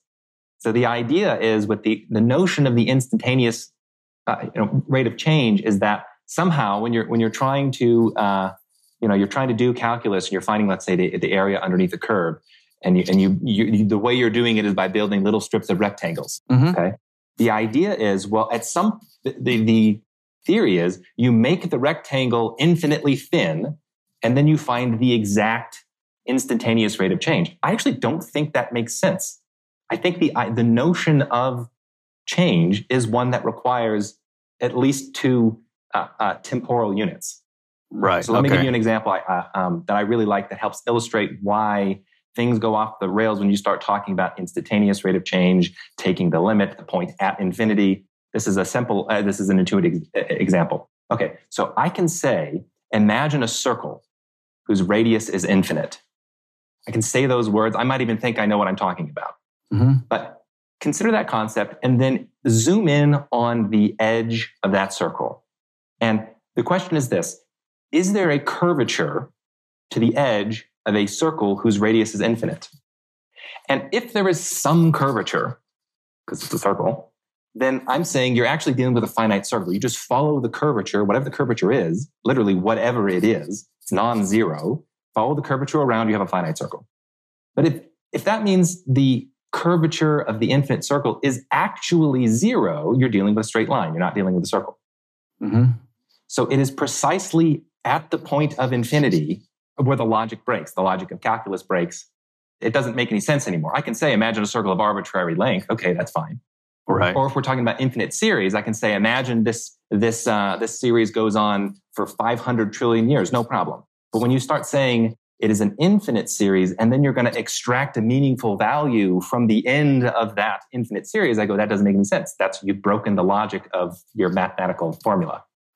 Right. And again, just for people at home to drive home what Steve's saying, you're not merely saying, Steve, that, it's unrealistic. Your point is, no, it leads to a contradiction. Yes. That if you actually tried to logically think through the implications of a circle of infinite radius, its edge necessarily could have zero curvature, because if it had any finite curvature, you could back out. What's the finite radius? Like as some function of that curvature. And that contradicts our initial assumption that there was infinite radius. And then your point is, then it's not a circle. So it's not just that, it would be unrealistic. Like in the real world, we'd never see an infinitely big circle, but we could think about it. You're saying, no, you can't think about it. You can't think about it. You can think that you're thinking about it, but you can't actually think it through. You would end up with a contradiction. There's a historical precedent here. So Newton is given a lot of credit for calculus. He's the co-discoverer of calculus. I don't think actually that's true. It might have been an Indian mathematician who was traveling Europe prior to the supposed co-discovery of calculus, but put that point aside. In Newtonian calculus, there's this concept of the fluxion, which in our language we would call the infinitesimal. And in Newtonian calculus, he treats the infinitesimal sometimes as zero and sometimes as non-zero. Because if you treat it as zero, you can erase it out of your formula. But sometimes you need it, so it's got to be non-zero. George Berkeley, the famous philosopher, came along later and wrote a book called The Analyst, where he said, it takes less faith to believe in the God of the Bible than the mathematicians, because this is Newton, in his powerful structure of calculus, makes a logical contradiction where he says, sometimes it's zero, sometimes it's non-zero. And he has this quip where he says that fluxion, it's like the ghost of a departed quantity or something. So it's like, it's this ephemeral thing. Sometimes it's this, sometimes Newton it's that. says that, or the guy who's making fun of No, Berkeley says this afterwards, criticizing Right. And as the story goes, mathematicians at the time said, no, this isn't true. Berkeley just doesn't understand the sophistication of mathematics. Then eventually, it'd be 150 years later, somebody cleaned up the logic a little bit more in Newtonian calculus. And then the mathematician said, okay, yeah, Berkeley was right, but now we have the final, perfect, beautiful calculus. Yeah.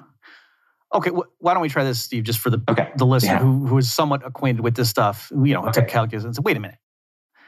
What happens then to the notion of velocity, right? So, and you could say, you're driving in your car and you're at this one place, and then an hour later, you're 50 miles away. So on average, you were traveling 50 miles an hour. But we all know you could have been going really fast for one stretch and then been stuck in bumper to bumper track for the rest. So it's not that you were going the same velocity throughout the whole hour, just on average you were. And then you could say, you could see, okay, what if in the first half hour I went 20 miles and then, and then you keep, and so just say, what does it mean when we look at our speedometer? And it says right now we're going 45 miles per hour. Yeah. Yes, one implication of that is if we maintain this velocity for 1 hour, we'd be 40 miles further down the road. But that's not necessary because we might change. So to even talk about what do we mean when we say what's the velocity, isn't that necessarily meaning, well, it's the limit if you kept doing that as the delta t shrinks to zero? So I think velocity is another concept that presupposes temporal progression. So velocity is a way of talking about how states of a system change over time.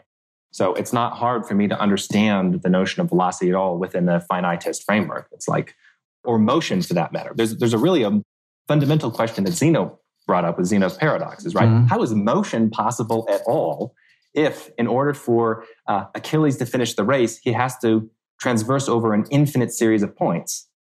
Now, this is another interesting historical example, if you'll humor me here. So Zeno, I agree with Zeno's logic here. So Zeno says, in order for Achilles to finish the race, he has to go, before he finishes the race, he has to go halfway to his destination. Okay, so he's at the halfway point. But in order to go from the halfway point to the final destination, he has to go through another halfway point. And then the quarter point, and then the 8th point, and the 16th, and so on. And so Zeno said, well, if space is infinitely divisible, that would mean that there's an infinite number of points that Achilles has to cross. You cannot cross all of an infinity. Therefore, Zeno said, motion is impossible. And because he thought space was infinitely divisible. So I like his logic, but he's got an incorrect assumption, which is that space is infinitely divisible. In fact, Zeno's paradoxes evaporate into smoke if space is discrete. If there's a fundamental base unit of physical space, at some point, Zeno is at the last unit of space before the finish line, and then he crosses it. All the paradoxes sort of disappear. And it's interesting because that's somewhat analogous to the way Feynman evaded the rhetorical trap that those people in grad school were springing on him to just say, no, you can't turn an orange into the sun or into a thing with the volume of the sun because at some point, you can't divide it into smaller components. Yes. So, and there's a practical question here, which is good for the physicist and good on Feynman for saying that. I would actually make a stronger claim, which is that it's logically necessary. So I would say to the extent that motion is possible, it must be the case that space is not infinitely divisible. I'm not even sure the concept of infinitely divisible space makes sense at the conceptual level. That's a little bit harder an argument to make. So I think the standard, what I've seen, like in a philosophy book or something, so I don't know if this is the consensus, but what I've seen is the sort of glib, Zeno raised this ostensible paradox that how could somebody, finish a race because, to cover the distance, you'd have to first cover half of it and so on.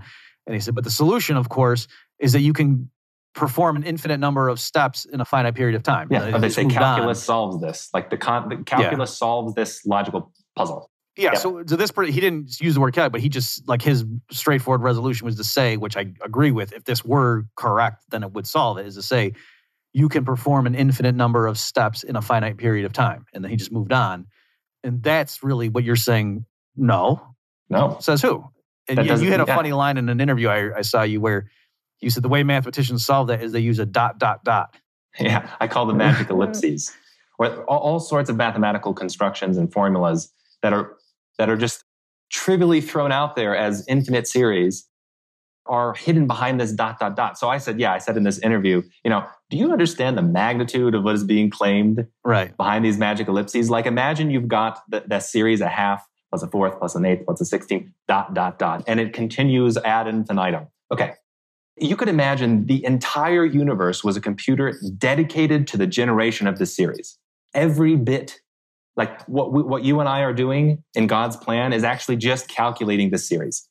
Like the sun, it's all part of a gigantic computer that is meant to calculate this one particular series. The entire universe could be trying to generate this series for 500 trillion years. And they still would have essentially generated none of the series. Right. And that's how much computation the mathematicians claim they're performing when they do the ... I come along as an outsider and I say, no, I think something else is going on here. Right. And again, just for folks who say, oh, come on, Steve, like, because I know people would be tempted to say, yeah, we get what you're saying, Steve, as an outsider, and it seems weird, but come on, we know it works, right? And that's why I want to say, well, no, that's what this Riemann's rearrangement theorem to me showed. What would it look like if it didn't work? Yeah. Wouldn't it do things like saying, oh, if you have an infinitely long series under certain conditions, it's got to be conditionally convergent, blah, blah, blah. You can rearrange the terms and get whatever answer you want. And isn't that the way things would look if Steve is right to say something's fishy with that move rhetorically? I forgot to quote this. The thing I looked up to get up to speed on what this Riemann's rearrangement theorem was, it's by Stuart Gallner, and it was written in 1987. And he's motivating it, and he has this thing. So it's a quote from this guy, Niels Hendrik Abel, wrote in a letter to a friend in 1826. Divergent series are the invention of the devil. By using them, one may draw any conclusion he pleases, and that is why these series have produced so many fallacies and so many paradoxes. Yep. Okay, so again, to be clear, it's the thing, Riemann's theorem is not about a divergent series. It's about a conditionally convergent one that's composed of two different divergent series that are added together. But still, so the mathematicians themselves, they knew something's screwy with these things, and that guy brought up the devil. And you could say, oh, he was just being colorful, but you actually do think that, no, this really is the source of the devil, serious, the devil himself, human suffering. Absolutely. And I'm not alone in this. So I ventured into this land solo. I thought for a little time before I had investigated the history more, I was like, I have really tried to make sense of claims of infinite totalities and completed infinities, and I just can't get it. Right. So I thought for a while, there are limitations of knowledge. Maybe this just means I am actually stupid. What a delightful conclusion to come to. Right. I've been trying to solve these puzzles for, a decade now, and I still can't. So you've seen the limitation of what I'm capable of. Then, fortunately, I got into more of the history of mathematics. I'm like, oh, there's a rich history of minority schools of people criticizing these ideas. Cantor, there's a quote from Wittgenstein, the philosopher, who considered his work, he thought his work in the philosophy of mathematics was the most important work that he had done. And I think it was him that said set theory is a disease. Wait, this is Wittgenstein said this? I believe this is Wittgenstein. Okay. That set theory is a disease that one has to be cured from. Mm-hmm. Kronecker was another famous mathematician of the 20th century who rejected the notion of the infinite totality. Brouwer was another one. Here's some relief for people who are getting anxious about the idea of rejecting infinities. This guy that I brought up a couple of times, Norman Weilberger, he has developed a theory of trigonometry that he calls rational trigonometry that does not deal with transcendental functions at all. No sine, cosine, tangent. Everything in rational trigonometry is like rational numbers. No appeals to infinity, no infinite decimal expansion, none of that. So he has found a way to rescue trigonometry from concepts that are conceptually confused. And I have the suspicion, if that's possible in trigonometry, it's literally possible in, let's say 90%. Maybe that's an overestimation. A lot of the math ideas that we take for granted and we think give us truth, I think they can be reformulated in a way that suddenly make more sense and are actually more precise. Like if you don't have if you don't allow for infinite decimal expansion in your mathematical structures, you're actually going to end up with a more precise mathematical theory because you don't have to do approximations. If you get rid of the notion of truncating infinite series arbitrarily, everything fundamentally is discrete. Suddenly you regain total precision. Yeah, and like I say, I just keep coming back to my work on capital theory and economics that it was crystal clear logically when I was using discrete examples of stuff what it was, but it was messy. It was clunky. Like the term, you had all these terms floating around or whatever, whereas, if you just let stuff shrink to zero, then, the stuff it reduces to this nice thing. You just put the little partial derivative sign in front of it and it's nice. And like I say, so by the way, I think I could still have made my points even in the continuous case. Like it's not that I'm saying Samuelson was right with the continuous case. It's just, it was so obvious when I did it in a discrete setting that what he was doing made no sense. And also the nice thing was to say, clearly, if something is true in a discrete case, if something doesn't work with the discrete case, but only works in the continuous case, and you're talking about economics and what's the value of a machine and stuff, I think most people would at that point say, okay, let's go with the guy who's showing in discrete, because in the real world, whereas it's interesting that within math, it's like, no, if you show me something that's not true for any finite iteration, but if I let it and go to infinity, then it is true. They seem to think that's where all the action is and the thing that we all agree could never happen in reality. Exactly. Yes. And this I think, so I've heard somebody else say this. I forget who it was. They said, mathematics is the only discipline that has not been influenced by like Enlightenment thinking, but they're still stuck as scholastics, thinking that they have built these a priori, absolutely rigid structures of knowledge that aren't going to be revised, and then they do like logical deduction from there. And we not to revisit the a priorism discussion, but I think there's some truth in the notion that math has not really been updated. There is we tell this story of mathematics that I just don't think is correct. That the universe is written in mathematics. Mathematics is the language of God. That if you want to know the fundamental principles of anything, ultimately, there's going to be some mathematical formula that expresses it. I just don't think that's true. Now, not only do I not think that's true at the conceptual level, when I actually look at the world that I inhabit, it's certainly not true right now. It's just not. You don't apply mathematical calculations in your social relationships. You don't. I mean, you can in economics, but in practice, you're probably not going to do that much advanced mathematics in economic calculations that involve actualized infinities, that type of thing. That's like just boring old arithmetic. And in the domains of life that we actually inhabit, I don't think we're anywhere near getting to any kind of general mathematical truth, like about human behavior. Like show me the mathematical formula which gives me concrete predictions about human behavior in the real world.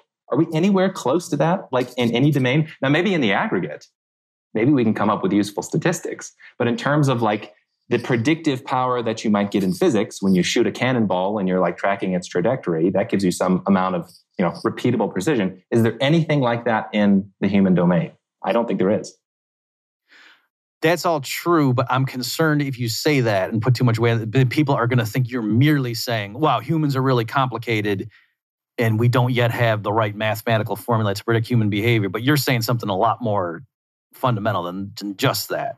Well, I have to keep it as a logical possibility that there are actually such universal formulas, and like God is sitting on his throne observing the world, and it's simply every single state of the universe is an output of the previous state, and it's all inputs and outputs. Hang on. Possible. Yeah. Why isn't? I mean, I would have. So here, see, I couldn't predict your behavior. I would have thought your position would be, oh yeah, math is very useful, and since the universe itself is discrete, and I'm not merely saying that because of observation, but because if I think it through, how could it be anything but discrete? Yeah. Then discrete mathematics presumably describes the universe perfectly, or at least I'm open to that possibility. And so it's not surprising, since the smallest increment of space and time is very small relative to our everyday experience, that calculus ended up being pretty useful, just like Newtonian mechanics was useful until we started talking about really massive things or things close to the speed of light. But in terms of our everyday, so couldn't it be that, the language of the universe is math, but it's a discrete math? I'm open to the possibility. I would just say at our present state, I find it absolutely preposterous. It's like, was it Pascal No, it was Laplace. Laplace's demon. The idea that, if there was somebody that, or a demon that knew that had all the information about the current state of the universe, they could predict future states. Mm-hmm. Totally. Yeah. I am open to that idea. But imagine somebody said, this is logically possible, and here's the mathematics for it. Here I'm going to present you in 2022 with the mathematics of predicting all future states of the universe. But like, just you're not even close. You're like, maybe in 500 million years you can start talking about that, but in the foreseeable future, it just seems like an utterly preposterous proposition. Well, I think partly the reason that I'm okay with that is because anything we did in practice would just involve a subset of the universe, like whether it was a computer or, you know what I'm saying?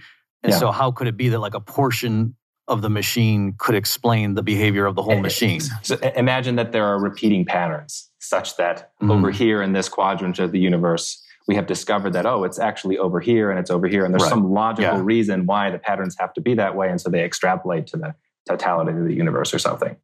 Okay, fair enough. Yeah. But I'm just saying I could see how like you could logically think through that maybe God is looking down on the physical universe, that he created it, but it's distinct from him, that he could foresee the future with certainty. Right. And such. Okay. Are you okay if we go like 10 more minutes? Yep, happy to. All right. It's like my favorite conversation ever, Bob, so we can go as long as you want. So let's see. Why don't you very quickly tell the thing I heard you say, and I didn't know this. You said that actually Schrödinger, with his Schrödinger's cat, was doing that as a reductio ad absurdum, and then now it's being flipped? Yes. Oh, okay, Bob. So you got to help me coin a term. This keeps coming up, and I don't have a term for it yet. It's where somebody accepts an argumentum ad absurdum.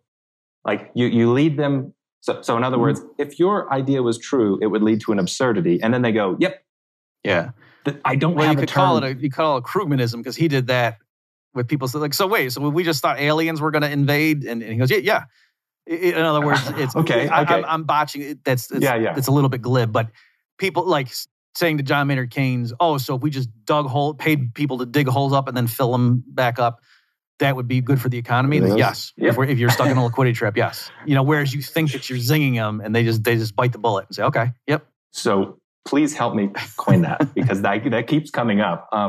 So going with Schrödinger. So the Copenhagen interpretation leads to what seem to be paradoxes where you end up saying you can't actually make claims about reality in some state outside of measurement, the measurement of it. And the history of this, tracking this idea is very interesting we can go into specifics if you want. But anyway, this guy Schrödinger, famous physicist of the 20th century, essentially said, listen, if that were true, it would lead to a circumstance where you have the cat in the box. Prior to measurement, the cat is alive and dead at the same time. And then you open the box and then reality takes a state. As to demonstrate, you got some conceptual problems here. If the cat is dead and alive, that doesn't make any sense. And through the tragedy of academic intellectual progression, somehow we live in a world now where people appeal to the concept of Schrödinger's cat to show the magic and mystery of quantum mechanics. And they go, oh my gosh, the world is wild and crazy like Schrödinger's cat. And I'm sure he's rolling in his grave every time that happens. And he's half alive and half dead in the grave until we look. There's something, do you know what the EPR paradox is? Mm-hmm. Okay, yes. That's similar, except I think Einstein was famous enough that people knew they had proposed it as a silly thing. And then later people were invoking and say, yeah, actually they were right, even though they thought they were zinging quantum theory. So Einstein's an interesting example. Seemed to be a clear thinker. From my understanding, he wrote a letter, I think it was actually to Schrödinger, where he was talking about the notion of continuous space, because questions about is space discrete or continuous came up back then as well. And he said something like, my theory of general relativity, I'm putting words in his mouth, presupposes the idea of continuous space, but I'm open to the notion that this is a castle in the sky. That's Einstein's words. Einstein considers his own theory as potentially a castle in the sky. And it might be the case that space is discrete and then we have to reformulate things. Good on Einstein for saying that. That's a sign of, genuine intelligence. You can be like, look, it's a theory. I might be wrong. So if you follow the storytelling of physics, people go, Einstein was great. and then the poor man drifted into senility. Like, he rejected the beautiful notions that we've learned on quantum mechanics. He just couldn't accept how counterintuitive quantum mechanics is, and he became a crank, just denying to the day of his death the truth of quantum mechanics. I'm thinking, no, I don't think that's correct. I think insofar as Einstein refused to accept various parts of the Copenhagen interpretation, he was justified in doing so. Right. And again, there are lineages of thinkers, both in math who are finitists and in physics, who have said, from the beginning, these fundamental concepts are incorrect. At sort of the base level, we're using concepts that don't check out and eventually lead to paradoxes. Right. And, well, okay, why don't we back up a second then? So am I right in thinking it's not merely that you reject completed infinities in mathematics, but you also don't like imaginary numbers and you don't like irrational numbers? So I like the explanation that was given of imaginary numbers by their inventor. I forget what his name was, some Italian mathematician. And he said, these are useful fictions. Mm-hmm. The idea of the square root of -1. Mm-hmm. He was like, this concept doesn't make sense. I can't make sense of it. But if we just overlook that for a second, look, it solves a bunch of mathematical problems.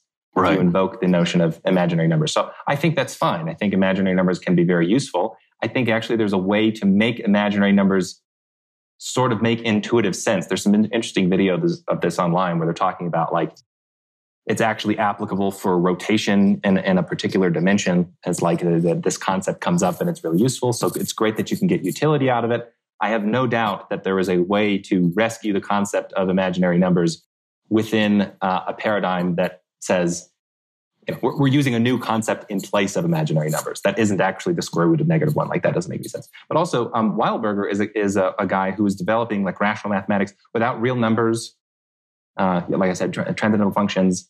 So you don't need real numbers. The theory of real numbers has problems with it because you're going to bump into problems of infinity. So, yeah, a lot of the formal theory around modern math, I think, is conceptually imprecise and unnecessary. And it's just going to take a little bit of time to rescue the good parts from the bad. Okay, why don't we end with this one then? So let me ask a real quick one, Steve, just to get your reaction, and then I'll end with the final question I had for you. Are you saying you wish these people hadn't published their results on this stuff? Or are you saying they should have? Who just goes, hey, look at this. Just like, hey, what if General Zod, actually flew into a black hole? What would happen? And we're thinking through, like, given the axioms of what the Superman comics had established, what would be the outcome? Right. It can be fun little things like that, or you're saying no, they just shouldn't even have run through the implications of these assumptions. So I'm definitely not in a position to say with confidence. This is a really difficult question here about theory generation and whether or not it's good to discard sloppy concepts from the get-go, or it's a good idea to allow them and just see what follows. My own thought comes from the following observation. Academics and intellectuals are extremely hierarchical. Very few of them are thinking, especially in the domain of mathematics. It's math proof after math proof, and you don't re-examine the proof that you've assumed is true. So, like, you're just building out these logical structures, and that makes me very skeptical that that's the right approach. I also think that when you look in the history of ideas, you have, to use probably a loaded word here, you have, like, persecution of dissidents. Mm-hmm. This happened in physics as well. In various cases, people that were dissidents, like John Bell, for example, had to move to Brazil because, the claim is he was a secret commie, and so people were, the government was going to persecute him. In reality, when I look at it, it's just John Bell had some cojones and said, actually, we can reformulate this. And actually, I'm not going to go into that story, but John von Neumann made a proof appealing to math that was wrong. John Bell pointed it out. People didn't like that because von Neumann was supposedly this genius. So I see the same thing in mathematics as well. Like, if you dive into this area, Bob, please do. You're going to find so much vitriol directed at heretical mathematicians. It's shocking. I've said this multiple times and people don't believe me, where the most dogmatic people I have observed in my entire life has been mathematicians. Over the past decade, I've looked into the claims that have been made, the utter arrogance of the mathematicians saying we've solved the puzzle once and for all. These are the final truths. Don't question them. If you don't understand them, it's because you're stupid. Mm-hmm. And they're just absolutely immovable in their positions. They can't. A sign of bad thinking is that they literally cannot conceive that they could be wrong because of the nature of math and like a priori reasoning. They go, what do you mean? It's like it's a mathematical proof. When that, i.e., that means it is true. Like, so anyway, that's a long way of saying, I think that there has been serious persecution of dissident ideas in every domain, math and physics included. And I think going forward, we intellectuals have technology like the internet that is going to help them produce and preserve better structures of knowledge than we've had prior to the internet. I think that heretics going forward are going to have a much better chance. I'm not sure if the world would be better off if, these people didn't have their ideas published and people dogmatically believe were necessarily true. Yeah, I can't make that claim. I can just say going forward, I expect there will be less successful purging of dissidents in the future. Okay, good. All right, the last thing I wanted to ask you, and I can imagine, well, and I'm wondering this too, with other areas where stuff is sloppy, and with Freud, he had some good insights, but then he brought in this crazy thing, and then look what happened, or economics, so forth, all these things. To me, it's not like there was all this beauty that got generated from it, but alas, there was also this horror that was spawned. It just seemed like it was just nonsense, and it just kept accumulating. Yeah. Whereas in math, like for example, there's Euler's formula, and Gene Callahan on his blog one time had a post called "A Short Proof of God's Existence," and he just has E raised to the power of I times pi plus 1 equals 0. And he was saying that that contains 5 of the most elementary things from math from different domains. Like there's no reason a priori you would have expected E and I and pi to have to come together like that. And he's quoting it. Feynman apparently said of that, he called it that equation our jewel, and said it's one of the most remarkable, almost astounding formulas in all of mathematics. Yeah. So I'm saying you wouldn't have expected, if this is all just crazy stuff, and that one doesn't involve, it involves 2 irrational numbers and an imaginary one. Why do you see these things? You know what I mean? Like, doesn't it seem like it's remarkably elegant if it's really just a bunch of nonsense? So I could say a couple of things on that. First of all, we could make the same claim about Newtonian physics. Newtonian physics has a certain elegance to it. And in fact, some people said it was a priori true. They thought through the concepts of Newtonian physics, and they thought, this is too elegant to possibly not be the truth of the universe. Mm-hmm. And then, you wait a little bit of time, and let's say that Newton was wrong. Not going to make a strong claim in physics here, but let's say you agree with the story of what has happened with modern physics. And we go, okay, actually, Newton is a good approximation, but there's a truer physics, and it's a hell of a lot messier. Okay. So I would say there would be a counterexample to the notion that your pretty formulas definitely forward onto the world. I have another one that I use, which is the Ptolemaic model of the solar system. If you look at the Ptolemaic model of the solar system, is the idea that the Earth is in the center of the solar system, everything revolves around the Earth. If you look at a map of the Ptolemaic model, it's beautiful. You have the beautiful Earth in the center, and you have all of these lines that it's it looks like a flower of all the celestial bodies rotating around the center. In fact, you could use that model of the universe to successfully navigate from Europe to the continent of North America just by looking at the stars with this model. Wow, it even has predictive power. Right. And it was completely wrong. And then you look at what our claims are about the current ordering of the solar system, and it's much messier. It's like nested ellipses that are sort of all over the place, and then like the sun is spiraling itself through space. It's a hell of a lot messier. Okay, so there's another example where the messy just turns out to be more correct. However, I could say that that maybe there is truth in Euler's formulas, but it's phrased in the wrong language. So if you're a finitist, you might be able to rescue the concept of E and I and pi, no problem. And so maybe there can be truths communicated in that formula. It just needs to be put into a language that makes more sense. And maybe the discrete reformulation of Euler's formula is going to be even more beautiful for all I know. Right. Yeah. Okay. Well, that's good. Well, you've got your homework set out for you. That's what you need to do. Yeah, right. All right. Well, my guest today, folks, has been Steve Patterson. Steve, where can people go if they want to see more of this heresy? So steve-patterson.com is my website. I've got a couple of books. One of them is outdated. It's on Bitcoin. The other is called Square One, The Foundations of Knowledge, and it goes into what I think are the true foundations of knowledge and truth, the claim that logic and existence are inseparable. I try to defend that proposition. And then, I have a YouTube channel, youtube.com/Steve Patterson, where I have various series where I've interviewed people on this topic and 100 others. And Bob, I want to say too, it might be a little bit earlier to announce this, but either by the end of this year or sometime next year, I'm going to make my own institute. I'm going to be doing research because I think we're actually in a dark age right now. And I think there's a lot of evidence, like in every domain, there are critical problems that have to be solved. And I've reached a point where I'm going to need help. Like I am actually not interested in the details of math, like the actual formulas and numbers. I'm like, whatever. I care about the philosophy of it. I don't really care that much. So other people definitely, if you like math and you want to be an ambitious mathematician and try to maybe help us reformulate the foundations of math, contact me. Let's get together. I'm going to try to fix problems that I see, let's say next year. I would say, so we're going to reinvent the wheel, but no, we're actually going to reinvent a polygon with very many sides that looks like no such a circle. Thing as, yeah, exactly. No such thing as preposterous notions of a circle. Come on.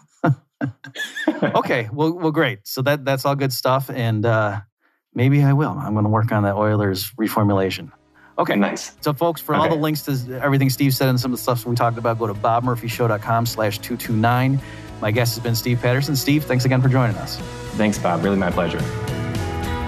You've just experienced another episode of The Bob Murphy Show, the podcast promoting free markets, free minds, and grateful souls. For more information and to subscribe to this podcast, visit bobmurphyshow.com.